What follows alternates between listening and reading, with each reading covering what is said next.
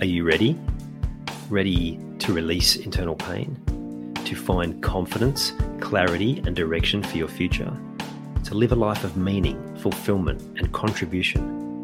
To trust your intuition again, but something's been holding you back? You've come to the right place. Welcome. I'm Ian Hawkins, the host and founder of the Grief Code podcast. Together, let's heal your unresolved or unknown grief by unlocking your grief code. As you tune in to each episode, you will receive insight into your own grief, how to eliminate it, and what to do next. Before we start, I have one request. If any new insights or awareness land with you during this episode, please send me an email at info@ianhawkinscoaching.com and let me know what you found. I know the power of this work and I love to hear the impact these conversations have. Okay, let's get into it. G'day everyone, and as we record this, 2 days after the Socceroos have qualified for the second round of the World Cup, it's great timing to be recording this interview with the great man, Gary Cole. How are you, Gary? Yeah, I'm great, thanks, Ian. Thanks for the invite. It's an honour to have a chat with you today. I'm over the moon for Arnie and the Socceroos. It's just they've got their branding in camp is many journeys, one jersey. So it didn't matter when you play for the Socceroos. We all feel the pride of what they've just achieved, and obviously just a bit of a big game coming up on Saturday. A little bit. That game will have been done and dusted by the time this one goes out. But fingers crossed, we keep proving everyone wrong and somehow knock off the Argies. That'll be magnificent. Yeah, bring Wadey back. That's what I reckon. Yeah, exactly. Yeah, and for the listeners, Gary's got his Socceroos jersey on there. And for those who are football fans in Australia, you can go back and listen to the Paul Wade episode, one of the early episodes too. It's a great one. Interestingly, talking about his run-ins with Argentina as well. So the timing is fantastic. All right, Gary, we didn't come here just to talk football, but I'm sure it will come up more. Before we jumped on, I was talking about, like how we want this to go, and you've had a number of pretty big moments in your life. And I said, what was the biggest? And you started telling me, and I was blown away. So could you tell me a little bit about how that moment with married, 2 young kids and another one on the way, and then you have this incident in your life? Could you share that story for us? Yeah, it was certainly interesting. It was a wonderful time. I'd finished playing. I'd been a school teacher for 10 years and had an opportunity to go to Canberra at the AIS as a football coach, soccer coach, with my old mate Ronnie Smith. My daughters were 2 and 4 when we went up, and 4 and 6 when all that happened. My wife had just fallen pregnant with our third daughter, Rebecca, and we were decided to come back to Melbourne. My mum had got breast cancer, and it's time to move the family back to Melbourne and be with family. And I got a gig coaching my old club, Heidelberg, in the NSL.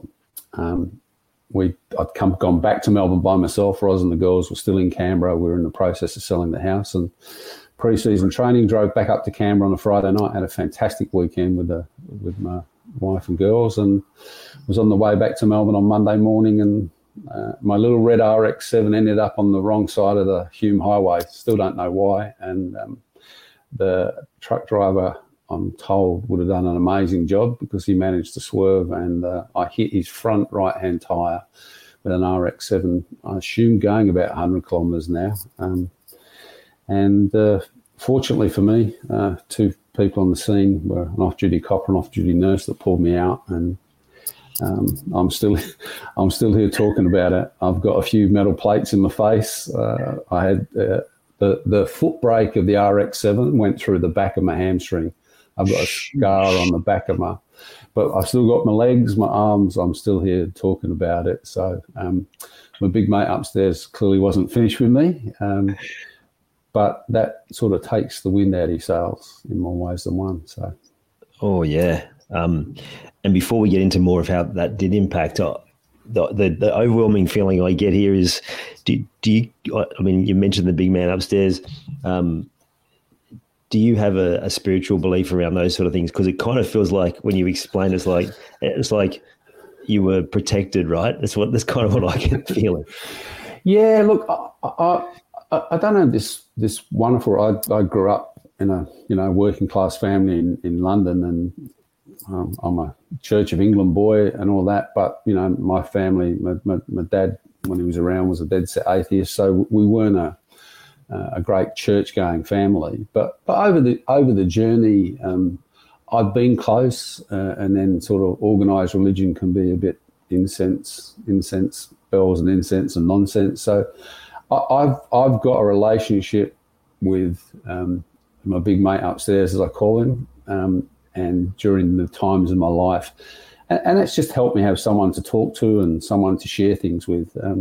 So, yeah, I definitely believe that there's someone bigger than me that has some sort of influence over what goes on. I don't know how to explain it any better than that, but I'm still when I'm out swimming in the cold water in the bay, I'm praying that I'm going to get back in without freezing to death. That's for sure. So, yeah. I mean, I like to believe that, people who are meant to have a bigger impact in the world, which clearly you went on to do, there are just some things that are meant to be. Like, why did you end up on the other side of the road? Who knows? But, the fact that the two people that were first there were people who were able to help you, that's probably saved your life, right? Oh, absolutely. And rule number one in our house is life's not fair. Rule number two, please refer back to rule number one. So it doesn't make any sense, Ian, when people can get taken from this world so early in their life, kids, and you look at that and you just go, it doesn't make any sense. But maybe if there is a sort of a plan, if there's someone up there that keeps offering forks in the road for choices for you to make, then maybe there's something that I had to do, or that I've still got to do, and that's the reason that I'm here, still swinging the bat and getting an opportunity to do things like this and having a talk with you. Yeah, love it. And we'll get to some of these things later, but you're still beating some big stuff in recent years too. So yeah, there's clearly more for you. So you mentioned the break went through your hamstring. Had you finished playing at that point? Yes, I had. I've been playing in the NSL. My Socceroo's career had finished, and I was 30 and had an opportunity to go up to the AAS. And I've learned over the journey that I'm a teacher. That's at the heart of what I do. I had an opportunity to work with a very, very good friend of mine, Dr. Ron Smith, who's just one of the best coaches, teachers of players and coaches that I've ever come across. So that was a remarkable opportunity, but I did play a little bit there. And in fact, I got to meet Frank Arick, who was the Socceroo's coach, and we went up. He invited me to help him, and he needed to make up the numbers. So because I was training every day at the AIS, I was in probably the best physical condition of my life. And we played this game, and I scored a goal in the practice game. And afterwards he said, "You can still play." So I said, "Yeah, I can still play." And at that point, he was coaching the Socceroos, but he was also coaching St. George, Budapest in the old NSL. And he said, "Will you come up and have a game in the NSL?" And I said, "Well, I don't think I can. I'm living and working in Canberra." But Ronnie said, "No, get out of your system. Let's just, So I played one practice game, scored a great goal, and then essentially Football Australia said, "Frank, you can either have him as a player at St. George or an assistant coach for the Socceroos. You can't do both." I have no idea why. And I knew that the coaching, teaching was going to be my pathway moving forward. So that was it. And playing was done. Easy choice when you look at that future. Maybe that wasn't always the case for people, but it's proven to be the right choice, right? Yeah. So if we come back to that accident, like, how did that? So do you have any conscious memory of any of it, or did you wake up in a hospital suddenly in a bad way, or? I've got this vague image back in the day, this is when cassette tapes ruled the world, and I used to listen to a whole bunch of great music, particularly doing sort of the drive from Melbourne to Canberra, which I did a bit and that, and I used to listen to positive thinking tapes and a whole raft of things. In my mind, I have this image of changing a cassette tape, and that stretch of the highway was 2 lane. It was like 1 lane and then a whole bunch of dirt, and a lane on the other side and a whole bunch of dirt. And in my head, I end up in the dirt on the left-hand side of the road, and I adjust the steering of the car and take off. But I don't know whether I made that up or that is what happened. I have no recollection of the collision itself. At times I wonder if I can remember being pulled out of the car, but again, I'm not sure.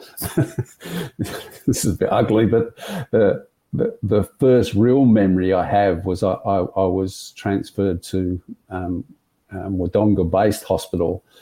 It was, by the time all that happened, it was pretty dark, and there was a doctor fussing over me, and I had that much blood obviously going in. I sort of threw up blood, which went over him, and I don't think he was any too happy about that. But, no, I bet.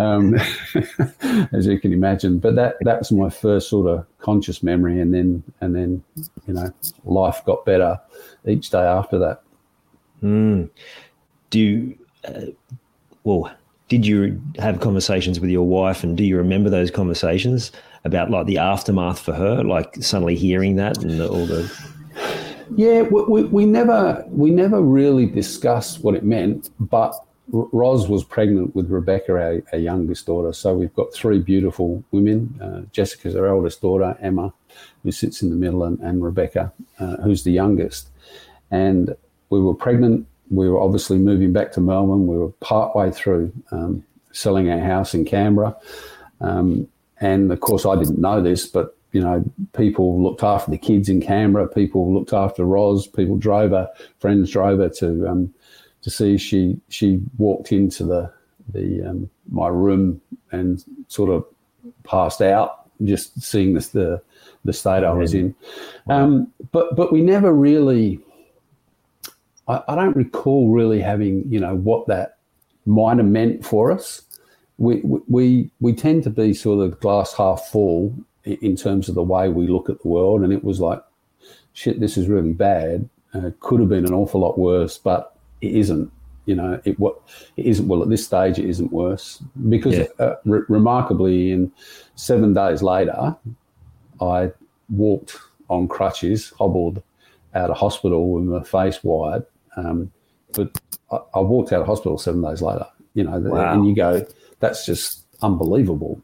Now, what I did find out, there were a whole bunch of people praying for me. And back then, as I said, I wasn't really into that. But I have no idea whether that impacted my recovery or not. But I walked out with a break in one of my ankles, a whole bunch of stitches in the back of my leg, 3 metal plates here and here in my face. I'm sure they took some wrinkles out through that surgery as well. And my jaw wired, so I was talking like that and sucking chocolate thick shakes through a straw. Given what could have happened in that sort of collision between a little red RX-7 doing 100 kilometres an hour one way and a semi-trailer doing 100 kilometres the other way, it's just remarkable. Absolutely. I keep coming back to that sort of feeling. And I've had other people in car accidents say that it was like it would happen in slow motion, and they do kind of feel like, well, it was, like it felt protected. Given you've got no conscious memory, that might be a stretch, but there's too many unexplained things that just seem to work out the way that they should for it to be coincidence for me. The recovery for you then, like I'm thinking mentally, that must have been like, there must have been so many thoughts that went through your head, like trying to remember the accident. I'm thinking, was it hard to get back into the car and drive? All of these different things. Yeah. Certainly getting back into the car when we went from we went from Albury Wodonga Base Hospital back to Melbourne, where we stayed with Roz's mum and dad. The kids were with us as well. Then we still hadn't sold the house in Canberra, so we had to go back, which I can't remember the exact timeline, but Roz's dad drove us back up to Canberra, and we went through the area where I had the accident sort of dusk at night, which gave it a bit of an eerie feeling. And then I was in the back seat. I wasn't even in the front seat of the car. I was in the back seat of the car. And I have to say that was one of the most uncomfortable feelings I've ever had, just going through that place again and understanding. Our other family car was a Sigma wagon. I don't know if you remember. That was sort of a very medium-sized family car. And Roz's dad, who went to have a look at the RX-7, which was in the panel beaters, said, it would have fitted in the back of there. So it was, in that moment, it was, really, really bizarre. But as I said previously, I was just so grateful for what had happened, and I've never been a great one for dwelling on what the outcome. I was obviously very mindful that, with two young, read a third one on the way, if I hadn't survived, what life would have been like for Roz would have been terrible and incredibly difficult. Roz is the teacher, and I'm sure she'd have gone back to teaching and this, that, and the other. But that bit, and I think that's part of being in this situation. When I was diagnosed with cancer, your first thing is the possible loss, what you're going to lose, and then how you deal with that. So there weren't too many scary moments. I was, as I said, I just starting a new gig coaching, and I was sort of housebound for a while. My jaws were wired shut, as I said, and a couple of the players came to the house, and I'm sort of talking, and I'm trying to organise pre-season training with an assistant coach, a young family, we were, I guess, already moving on, and the drama. Thankfully, Rosie took over the selling of the house in Canberra and got all of that stuff done as my darling wife does. She gets stuff done incredibly well. So yeah, blessed. Yeah. Isn't that just typical of a sport-loving male? Just to we've got to make sure we get pre-season organised. Yeah, that's right. Priorities. So what about you girls? Like, did they have much? The two that were already born at that point, did they have any conscious memory of any of that, or any of the? They all remember. It was a bit of an adventure, because all of a sudden, we were back in Melbourne, and we were at Nan and Pop's place, and they were there. I actually can't remember. I'll have to ask Roz when they did go back, or whether they didn't actually go back. I can't remember what happened there. But they were back in Melbourne. They were back friends. They ended up back in school. Roz's brother Rod had 3 kids as well, and they were really close. They lived around the corner. So all of a sudden, life went on. Yeah, Dad was, they didn't understand how serious it could have been, and I don't think we ever had that conversation with them. But they were just back being kids, playing and getting on with life, and that's really what we wanted to happen anyway. So. Yeah, it's good. You touched on something there, which is that your mind thinks about all the possible scenarios, and to me, that's one of the things around grief that can have the reoccurring impact, because we're brilliant meaning making and story making machines, and so we create all these different what ifs and what could have been, and so is that something that played out for a long time, like having those repetitive thoughts around the possibilities?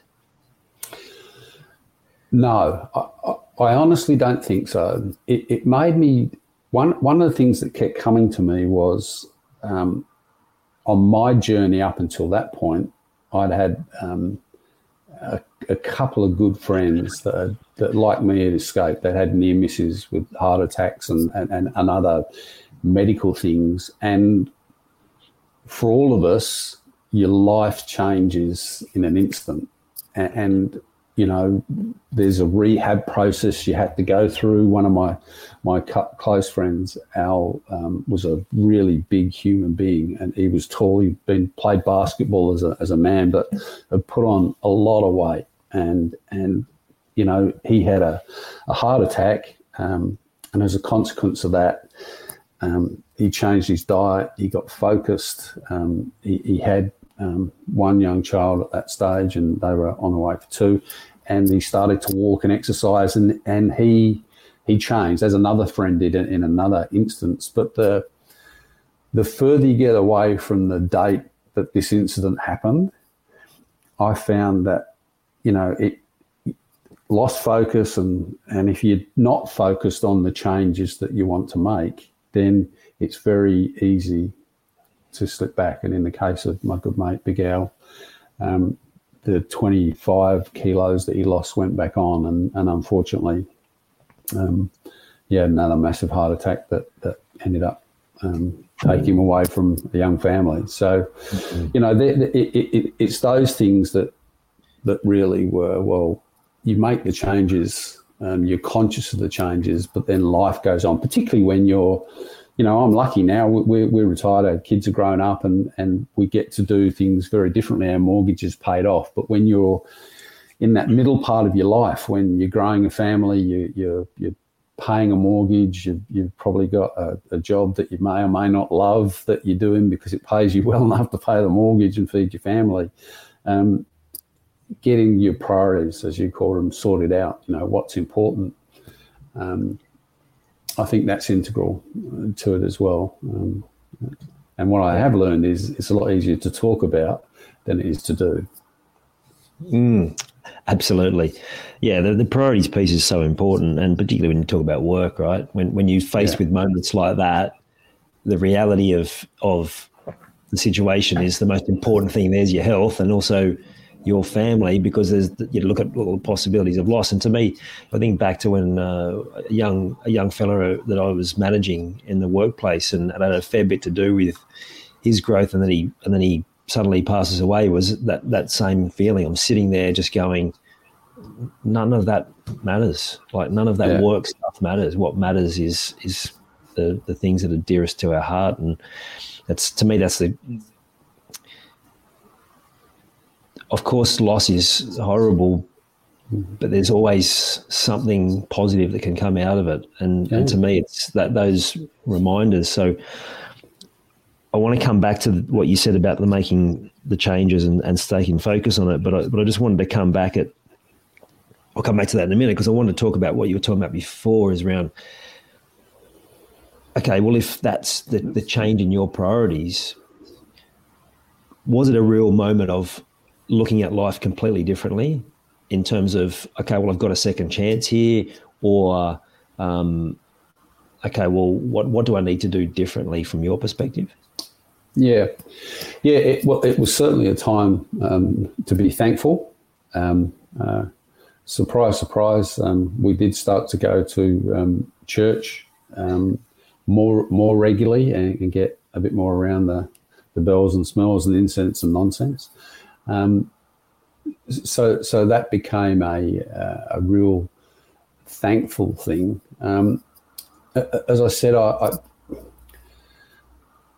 don't ever remember not being positive, and I think that's because of the home I grew up in and around my parents.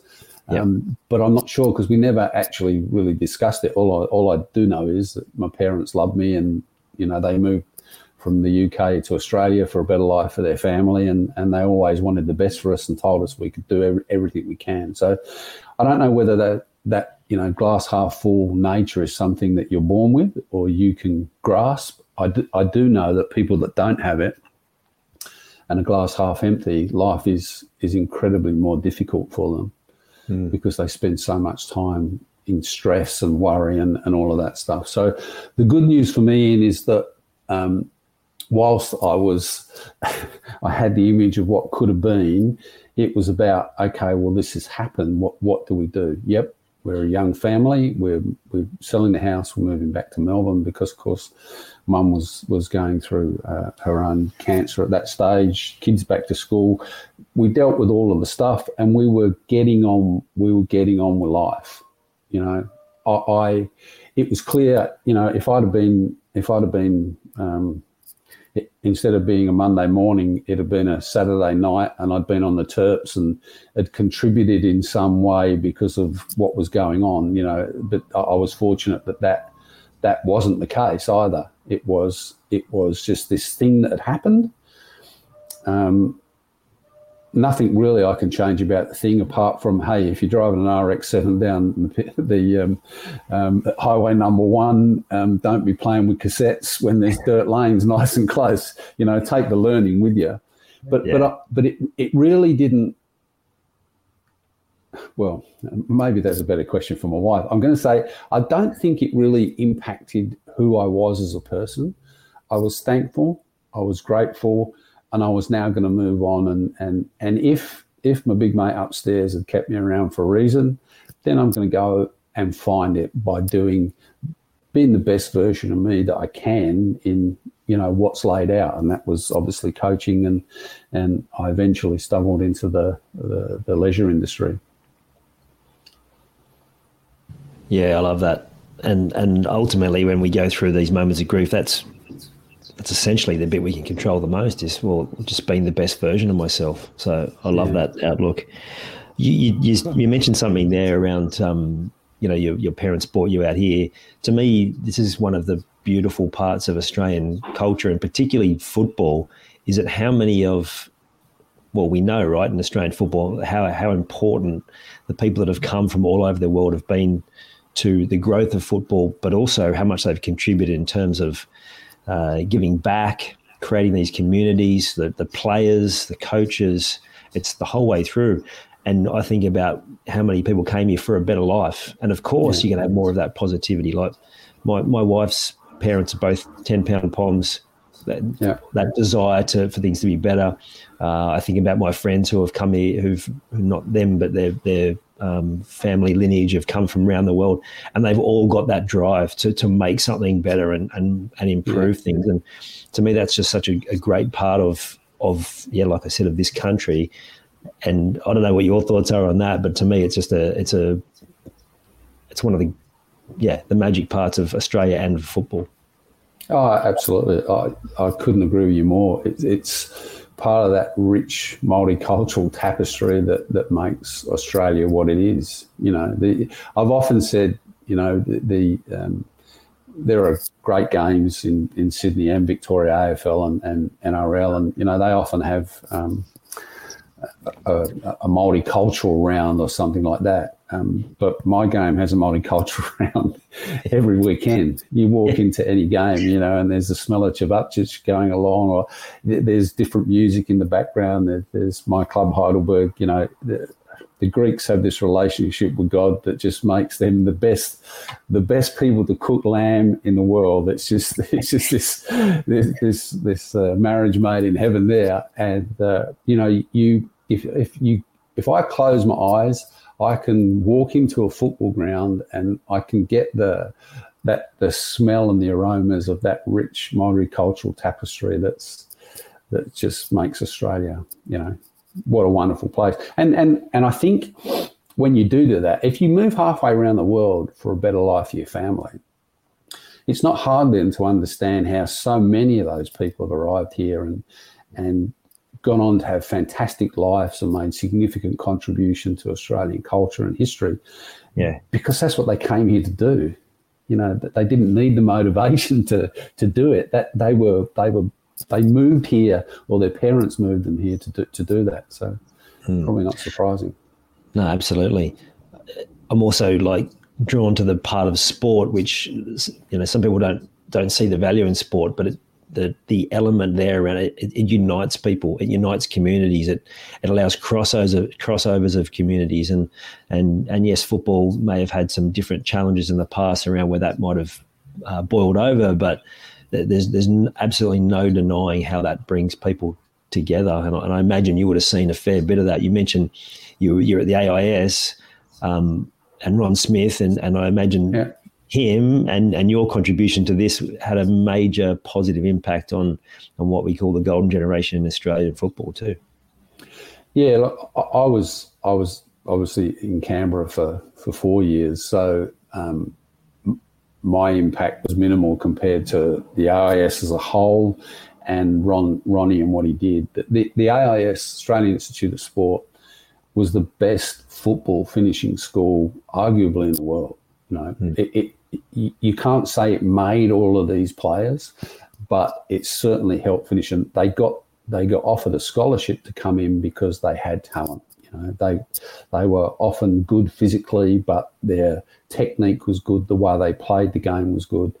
And the AIS offered them an opportunity because Ron is still one of the best students of the game. So his basic premise was we're going to bring these kids in, and we want to help them develop the behaviours that the best players in the world have.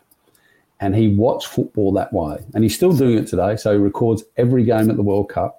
He's still in his 70s. He's analysing all the games. With his life's a bit easier because he's not stopping and starting the video.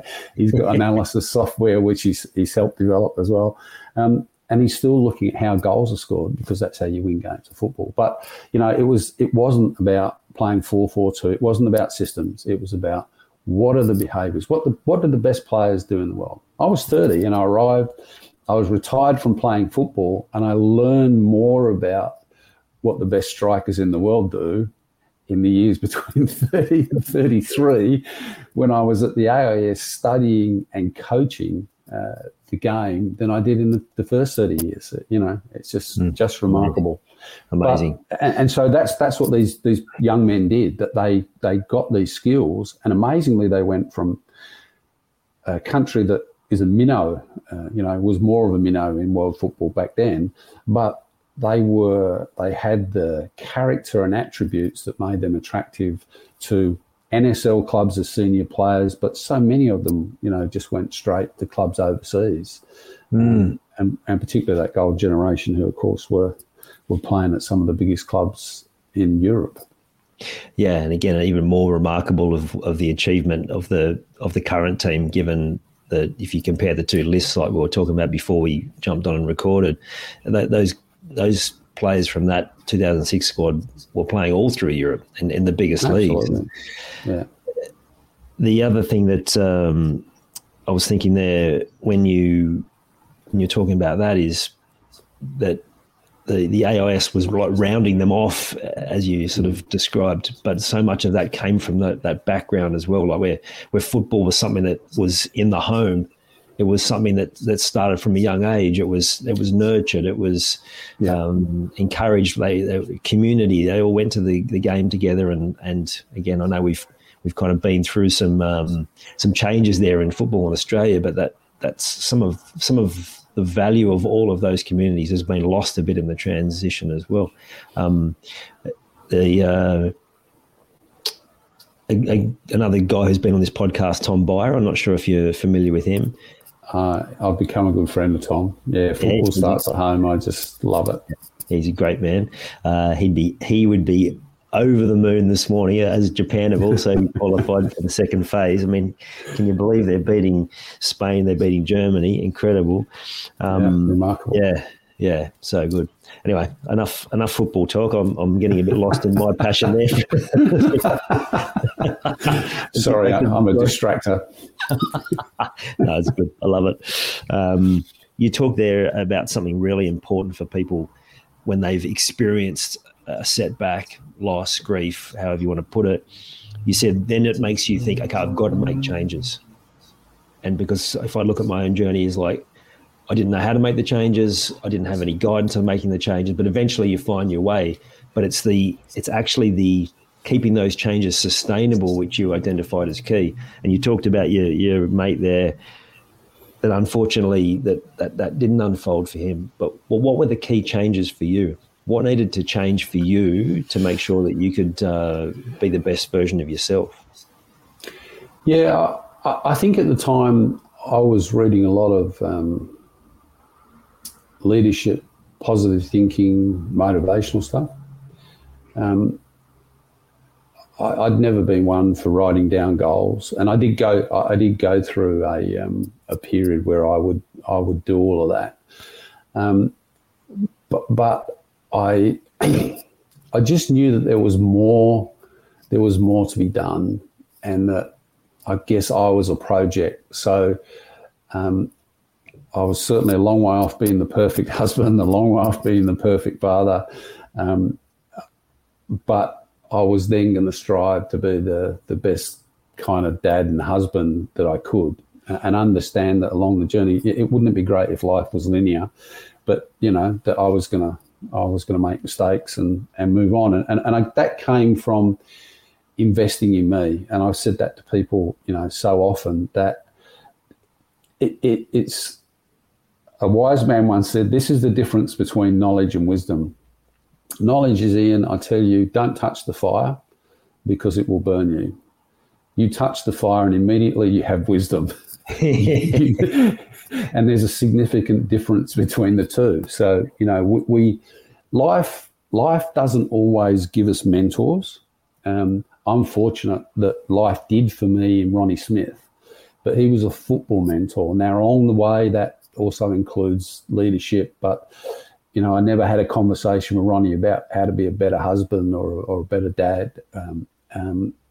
He was a good role model, but I didn't have that conversation. But if I had any questions or queries in football, he was on the end of the phone. I don't recall having any. If I'd have asked my dad, what's it like to be a good dad, he wouldn't have been comfortable answering that question. But I could learn from what it was to be a good father by looking at him. He was a great role model. He never missed a day work sick in his life.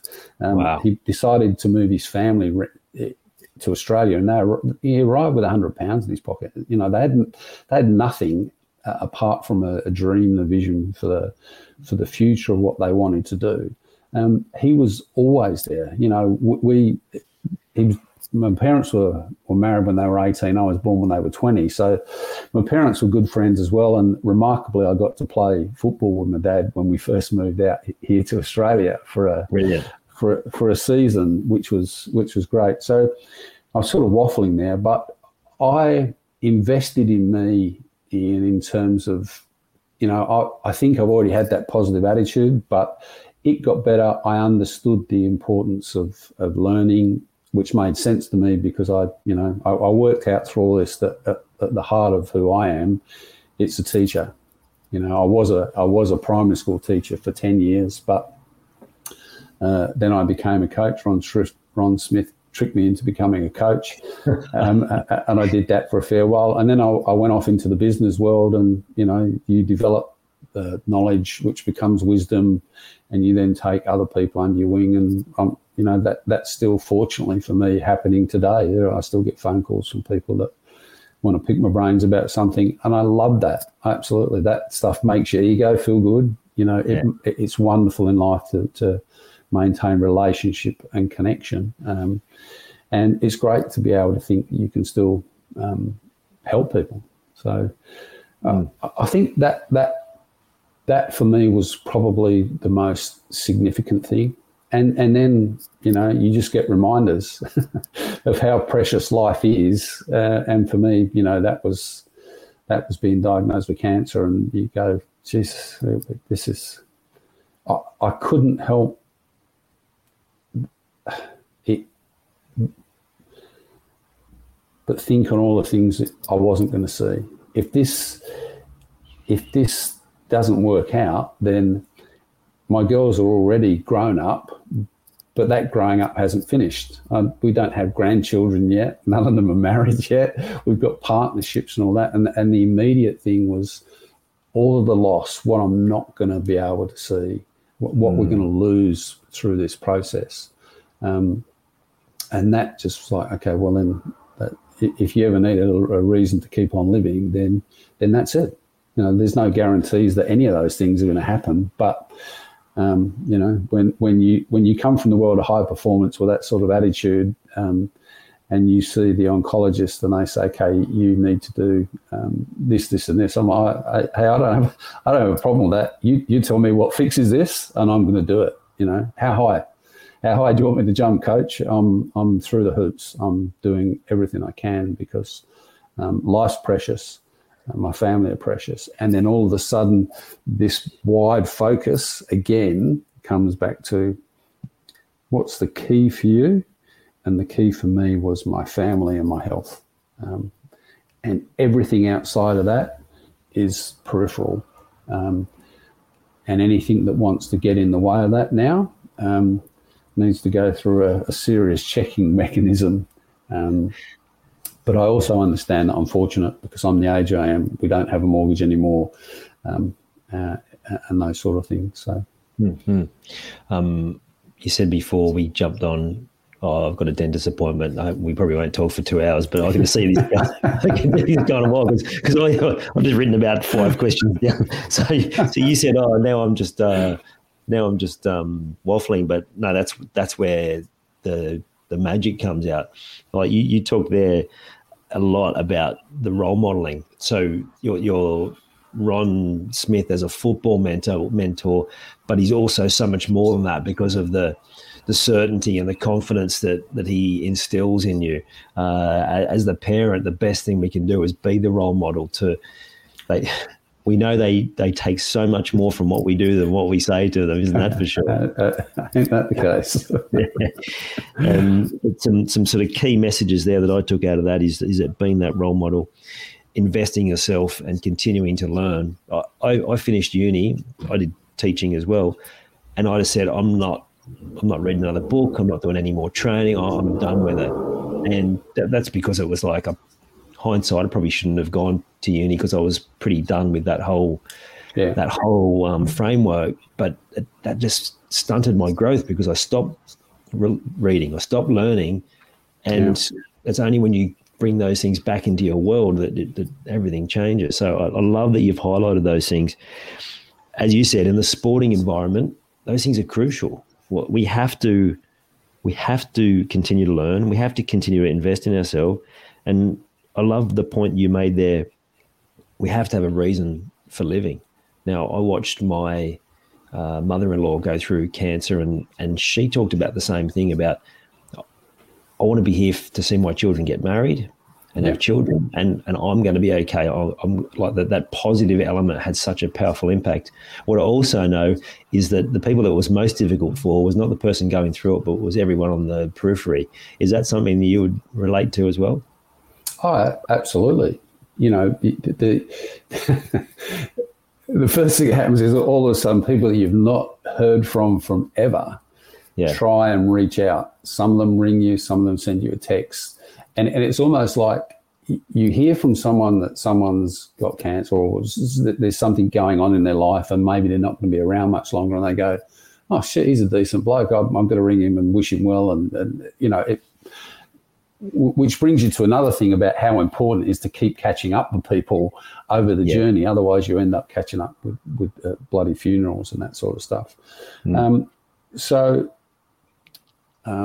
I've gone off track. Sorry, Ian, I forgot what the question you asked me was. The impact on the other people in your world. Oh, yeah, absolutely. One of the things that I saw when my mum 30 years ago had cancer,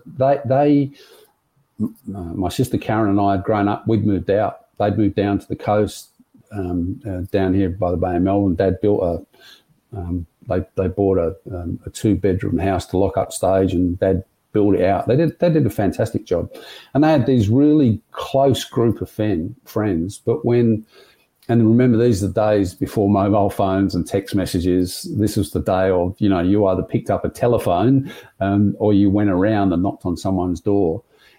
They had these group of people they were incredibly close to. But when Mum was diagnosed with cancer, they lost contact with half of them. And what I've learned through my own journey is that's because people just don't know what to say. And when you're on the receiving end, you go, you know what? I had a call from from Kevin Muscat, who's done a fantastic job.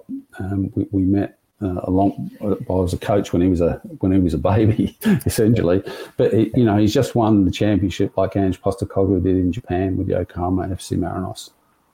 And the phone went one day, and it's Muskie, and he was so uncomfortable because he just didn't know what to say. He wanted to tell me that he loved me and hoped that I was going to be okay, but he fumbled and fumbled around, and I said, Muskie, it's okay, mate. There isn't the right words to say here. The best thing that you've done is actually pick up the phone, send a message, let people know that you care, and that is the most significant thing that you can do. And there was this, big sigh at the end of the phone, and then we talked about footy, and sort of life went on. But that for me is the thing that people just, we don't get coached. There's no coaching on how to handle grief personally. There's no coaching on how do you deal with people that are going through really, really tough times. I think it's part of that whole learning that the importance of building relationships and communication are the keys that hold any life, team, family together. My experience has been the same, that the conversation around loss, especially in those early days, is so challenging. And I mean, even our own experience, I saw on your own podcast, which we'll talk about later, the football coaching life, and you're interviewing the great man, Harry Gill. And I'm like, oh, wow, like fascinating story. I loved your style. I'll reach out. And then unfortunately you went through one of those moments like while we're having those conversations. And I imagine for you, and I know it's pretty raw, so we don't have to sort of stick with this part of the conversation, but I imagine those sort of same patterns would have shown up in the recent passing of your father as well. Yeah, look, it was a shock. Amazingly, I got diagnosed with cancer, and Dad and I have always been close. As I said, we were friends as well as father and son. And he moved to my sister Karen and her husband Gary and family live in Ballarat. And after Mum passed away, he sold up, and a few years later, he ended up moving to Ballarat as well. So he's been there. We caught up regularly, but not every day or anything like that. The day I get diagnosed with cancer, he's now ringing me every day. So every day we're having a phone call. And we're talking every day, predominantly about the weather, as you do, definitely about football. He was a Melbourne City fan, and obviously I was tied up to Melbourne Victory. He loved the Socceroos, he loved the Matildas. We had all those conversations. Then I go into remission, and he gets diagnosed with lung cancer. And now I'm calling him every day, and his went on for a couple of years. So when you're having those conversations, I still turn around and go, I've not rung Dad today. And you go, well, hang on, he's passed away months ago now, But the habit of having him there and being there is just remarkable and so sudden. For me, personally, it was a blessing in the way that it happened to him, because he'd had in Dad's words, he'd had a good innings. He saw, and obviously the treatment of cancer has changed since my mum had breast cancer, where initially she survived the surgery, but then the chemotherapy and the radiotherapy nearly killed her because it was really, really savage. And the remarkable people, doctors and nurses, researchers that do this stuff now, apart from losing the hair, that was my side effects of going through cancer. But because of Mum, even though Dad had seen me, because of his memories of him nursing Mum through all that, he wasn't going to have chemotherapy, just wouldn't do that. So he went through this whole process, but his fear was that he would sort of waste away. And the blessing, if there is a blessing in losing your dad, was that he had a heart attack and it happened really, really quickly. So for Dad, I was really happy that when he went, that was the way he went, and it was quick and it was simple, and he didn't go through all that horrible stuff that he'd been tinkering around. Yeah. Well, thank you for sharing that, Gary. I really appreciate that. The key thing that sort of I pulled out of that was making sure you have regular conversations with the important people in your world, and don't wait till funerals to then talk about how amazing they were. Like your old mate Kev, he rang you and he made sure he shared that. I think it's a reminder. Don't wait till people are sick. Don't wait till it's too late. Like, have those conversations and have them regularly, because it means so much to people. I don't know if you've been there at funerals and you're hearing the wonderful things and you're going, you know what would have been great is if they were there to hear that. Yeah, absolutely. Yeah, I don't know whether it's a part of the way we're brought up. Certainly the world's more emotionally cognizant now. I can remember,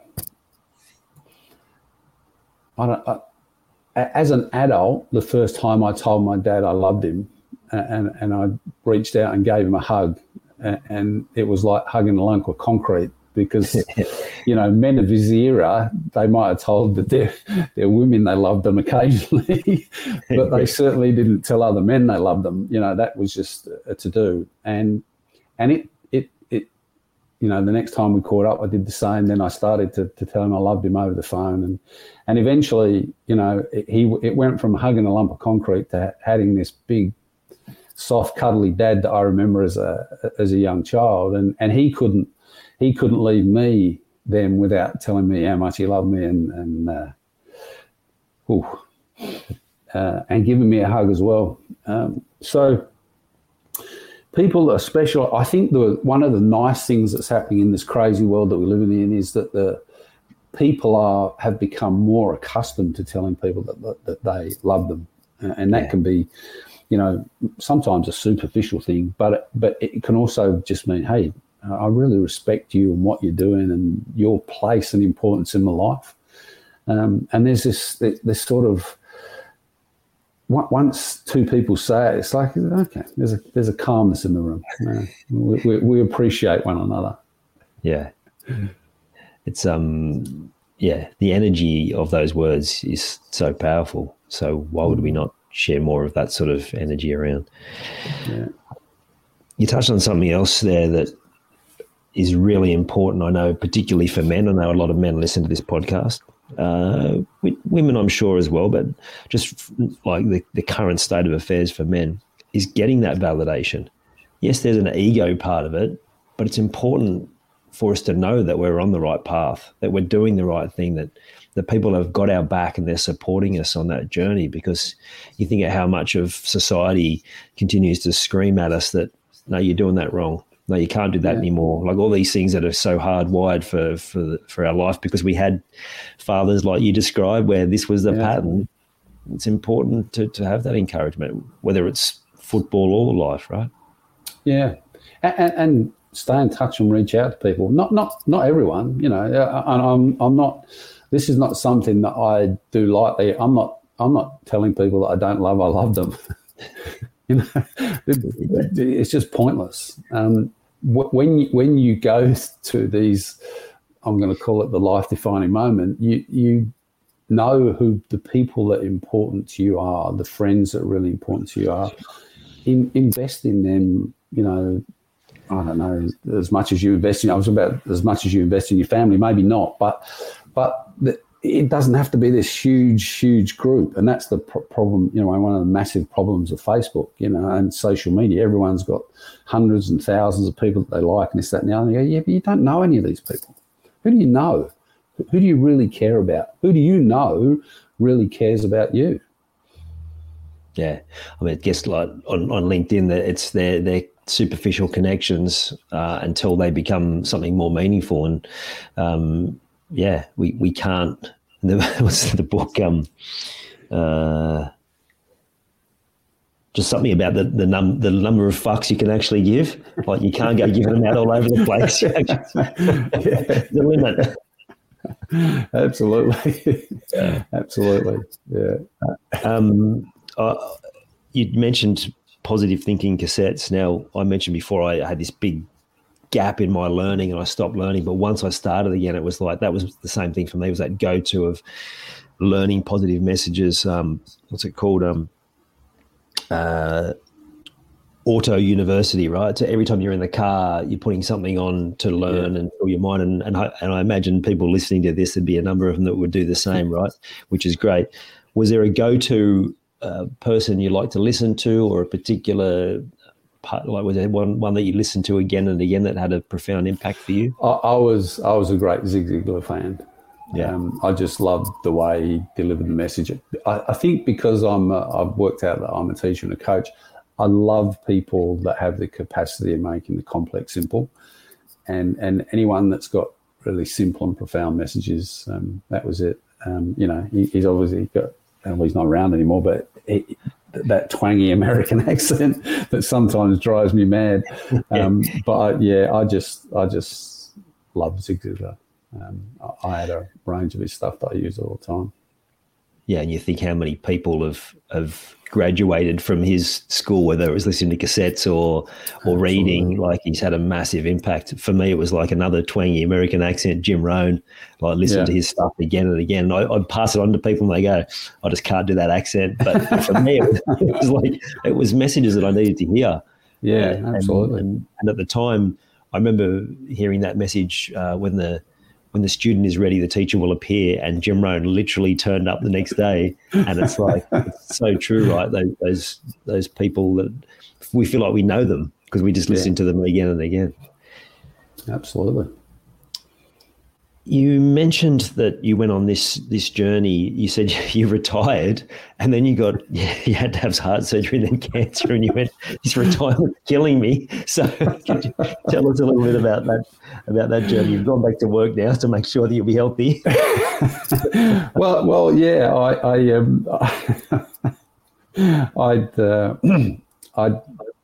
I'd been in the world of high performance football. Helped work with Melbourne Victory, and then left Melbourne Victory. Had a stint with Sydney FC, and come back. And I stumbled back into the leisure industry because I spent 20 years in the leisure industry, and managing swimming pools and golf courses and all of that stuff. And eventually I went, you know what? I think it's time to.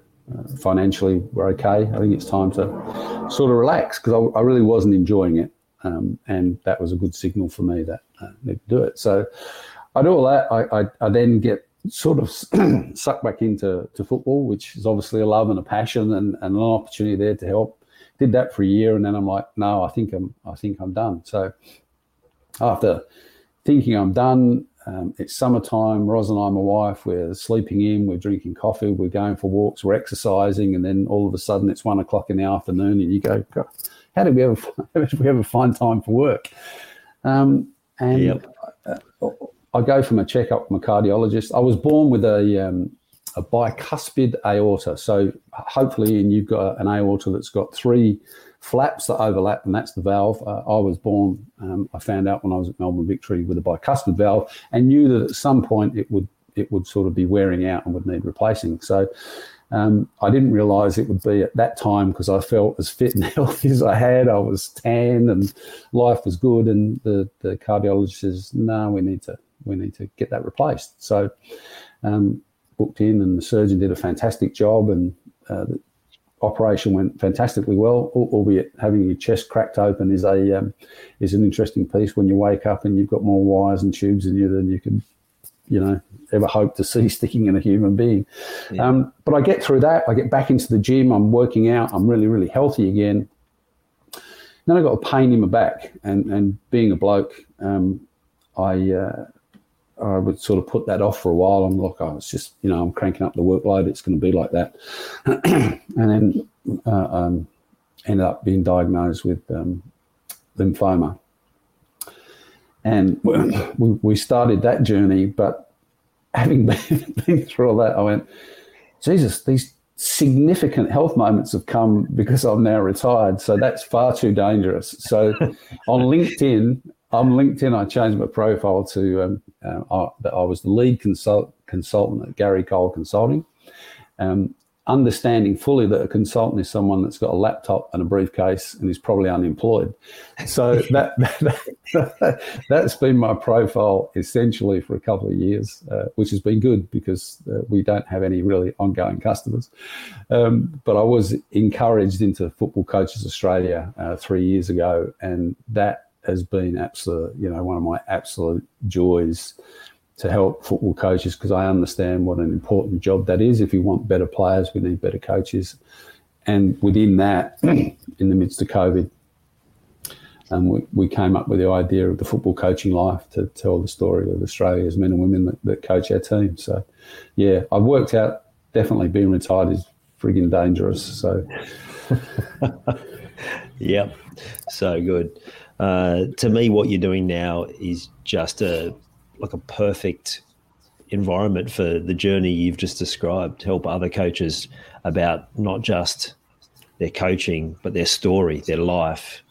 You mentioned the word, that tapestry. There's such a rich tapestry to your story, and it's so powerful.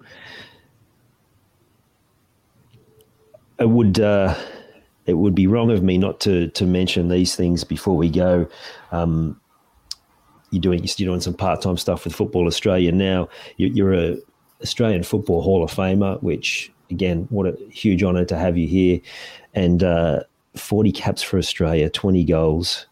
Well, there wouldn't be too many Australian strikers who'd have a record that good, a goal every 2 games. No, I will confess that 7 of those did happen in one game in a World Cup qualifier down here in Melbourne against Fiji, which stood as a world record for a long time until my old mate Archie Thompson managed to score 13 against American Samoa and knocked me off. So, no, look, I'm really proud of my contribution to the Socceroos this obviously we're at the World Cup now, and Arnie and the team are going to play against Argentina for a spot in the final 8 on the weekend, which is just so proud of that. This is 100 years of the Socceroos. The first game was in 1922 against New Zealand in Dunedin, so it's been a great year of celebration. So my life in and around the Socceroos and Australian football has meant the world to me, and go the Socceroos. Yeah. Absolutely. Well, hopefully, like I said, that when this goes out, we might have like a quarterfinal and, dare I say, semi-final to go. Yeah. Wouldn't that be great? It would be. Well, we'll send our good vibes about that, and we'll hope for the best. Gary, thank you for sharing your story so openly. Some of all of those different things, I'm sure, particularly the most recent, challenging to talk about, so thank you. But also hopefully for you, therapeutic. I know it definitely is for the listeners to hear the journey and how you come out the other side. So thank you, Gary. I really appreciate it, mate. No, thanks, Ian. I appreciate you asking me on. It's always humbling to tell your story. And thank you for the work you're doing. You know, grief is... if you're a grief, it says the grief code. Maybe you're the grief coach. It's a very personal thing. This is really ridiculous. It's been going around my head. I was watching a TV show the other day, so this was just pure drama. And this bloke's son lost a child, and they go to the funeral, and the mother of the child is grieving. And the wise man amongst them, he's like, I need to go over and share in the grief. And you go, no, you can't do that. You can't share grief. You can support grief, but you can't share it because it's such a personal thing. But what you're doing, I think, is giving people an insight that we just don't talk about. So congratulations, mate. Keep up the great work. Thank you. I appreciate it. Yeah, for me, it's, absolutely, because we can never know what someone's going through, but if we can lighten the load for them in some way, then it's impactful. And I know people like yourself sharing their story not only lightens the load for you and for me, but also for everyone listening. So, again, thank you. Thanks, mate. Been good talking to you. Thanks. I hope you enjoyed this episode of the Grief Code podcast. Thank you so much for listening. Please share it with a friend or family member that you know would benefit from hearing it too. If you are truly ready to heal your unresolved or unknown grief, let's chat. Email me at info@ianhawkinscoaching.com. You can also stay connected with me by joining the Grief Code community at ianhawkinscoaching.com/the Grief Code. And remember, so that I can help even more people to heal, please subscribe and leave a review on your favourite podcast platform.